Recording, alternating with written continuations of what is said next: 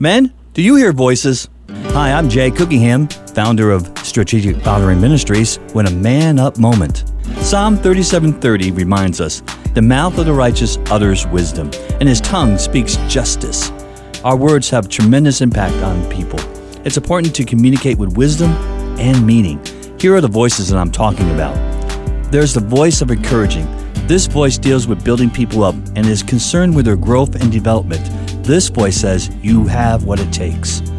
Then there's a voice of energizing. This voice stirs things up and inspires and excites people about their potential. This voice says, I believe in you. Then there's the voice of enjoying. This voice expresses delight and pleasure in the individual. This voice says, I love the person that you are. Then there's the voice of engaging. This is the voice of involvement and connection. This voice says that what you think is important to me. I value you. All these voices speak loudly into the lives of the people that we love. When men use these voices, they can change the way a person sees themselves and helps open their hearts to receive from the Father. So men, let's use those voices wisely. God bless you, and we'll see you next time. Meanwhile, please visit strategicfathering.com to listen to some more Man Up Moments.